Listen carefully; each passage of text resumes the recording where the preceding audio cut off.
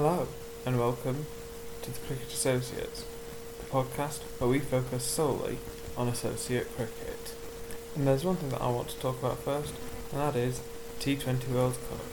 Because I think that it's a great opportunity for Scotland, Namibia, the UAE and the Netherlands to really show a bit of skill. I think that it's ultimately going to be a very tough challenge for them all, but I think that there were big upsets last year. Scotland ruining Bangladesh's press conference by singing Flower of Scotland. I mean, I'm sorry Mamadullah, but for a team of Scotland's sort of size and average levels of professionalism, that is an enormous victory. And sincerely, I really hope that similar upset can happen again. I think that two of Namibia, the Netherlands and the UAE could quite easily end up getting out of their group this year. They're all in a group together along with Sri Lanka, who have not excelled recently in cricketing terms, and plus the tragic events that are happening back at home, I think that Namibia has got a strong contention to get into the Super 12s. Could well cause yet another upset, much like they did last year. I think that Scotland have got a much tougher group. You've got 3 full member countries, and I hope that even if they don't end up actually getting out of their group like they did last year, I'd love to see them really take the fight, particularly to the likes of the West Indies. I think that they've got a moderate chance against Ireland. I think that Ireland were very poor last year, but I think that they'll have learned from that, and I hope that a lot of additional financing that came in from last year really helped boost Scottish cricket for having got to the Super 12s, and the sort of guaranteed income here. I think that could really power them to a bit of victory, because I think that teams might underestimate them. They might think, that win against Bangladesh, it was a one-off, but that they were going into a very tough group. But they can't do that again, can they? I think that a lot of people would have assumed, they'll just runner-up behind Bangladesh. I would assume that the way that the draw worked was to slightly encourage Scotland to play England, because I imagine that the ICC was interested in that for revenue purposes. I think it is perhaps a touch patronising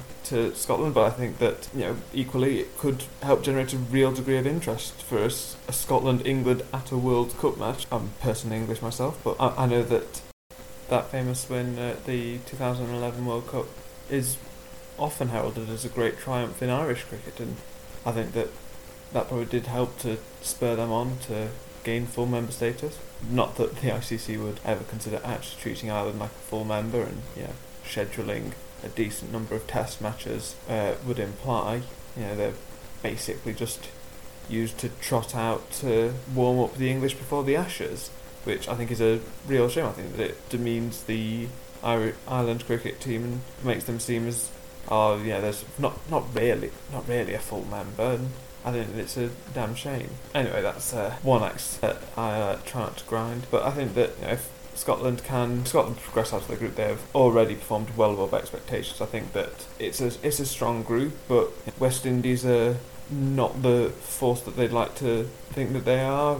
They've got certainly a respectable chance. They could even absolutely sweep the group and win it, which would be a real excitement, even if it would sadly mean that they'd miss out on the opportunity to, with any luck for them, beat England at a World Cup. But I think that one issue that always comes up whenever it comes to sort of associate cricket is always the notion of the swapping teams, because I've seen it with Tim David now representing Australia at the T20 World Cup.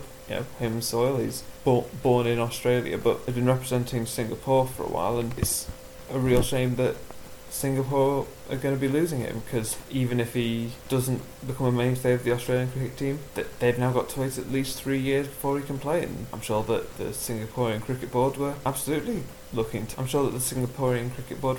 capitalising on his success to hopefully power them to maybe the USA West Indies 2024 T20 World Cup with its slightly expanded group stage. But I think that the ICC often slightly demeans the quality of associate cricket. I think that the quality in the group stages of the T20 World Cup could be absolutely sensational, because at the end of the day, we see England play the likes of India and Pakistan on a semi-regular basis anyway. Seeing Sri Lanka take on Namibia, well, that's a pretty rare instance. I think that absolutely love to see far more of that. One thing that has concerned me is the quality of the preparation that the associate nations have been able to get, and they'll be playing a few warm-up matches in Australia once they arrive, but up until now this year across all 4 countries they've not actually won a tremendous number of games. The UAE have played some Asia Cup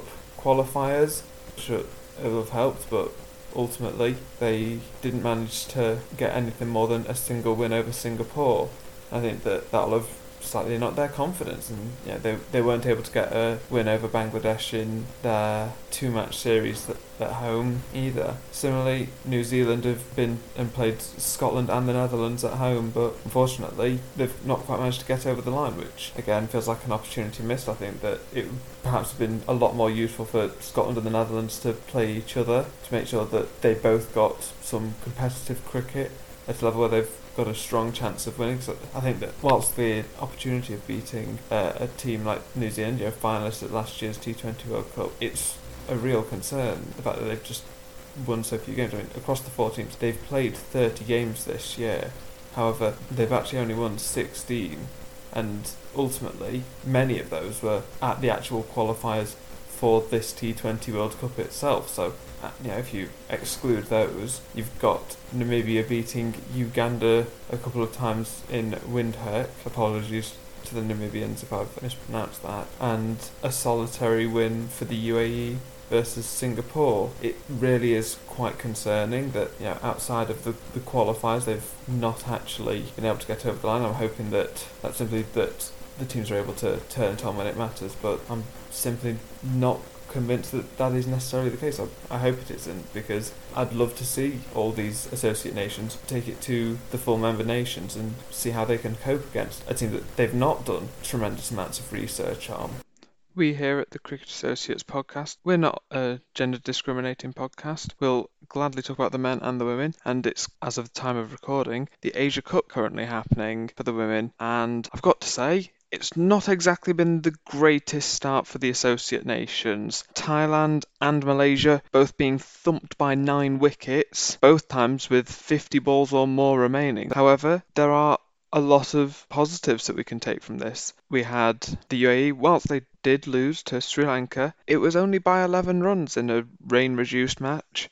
Target 66 off 11 overs. It's not the greatest result that they'd have wanted. They'd have obviously loved to have won or taken it a bit tighter, especially given how little Sri Lanka women have actually played ever since the T20 World Cup back in 2020. But it does show signs of progress with an 11 over maximum for their batters. It wasn't incredible. The top scorer was 19, Tirtha Satish. Apologies if I've mispronounced that. Scored a runner ball 19, which I suppose at 66 runs from 11 overs, a runner ball is all that you need, but when no one else is making it to double figures, it does become quite a significant concern. Good to see that even late on there was still an attempt to try and up that run rate as necessary, but it was unfortunately too little too late. Mahika Gore getting run out in the final over to take the team to 45 for 7, which when there's 21 needed off the last over, you might as well run your suicidal singles. It can't hurt you that much. However, I'm currently recording this on the 4th of October, but we have got some slightly more winnable games for some of the associate nations. The UAE play Malaysia tomorrow.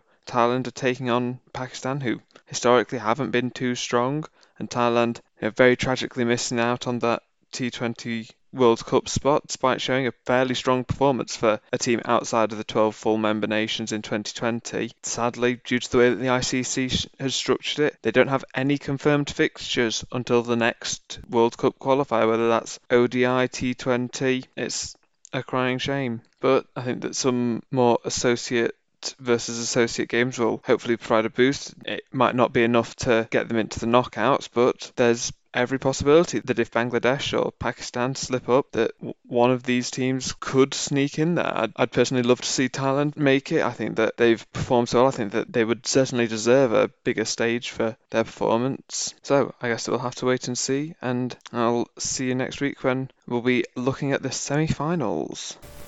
So that's the just initial idea of the Cricket Associates podcast.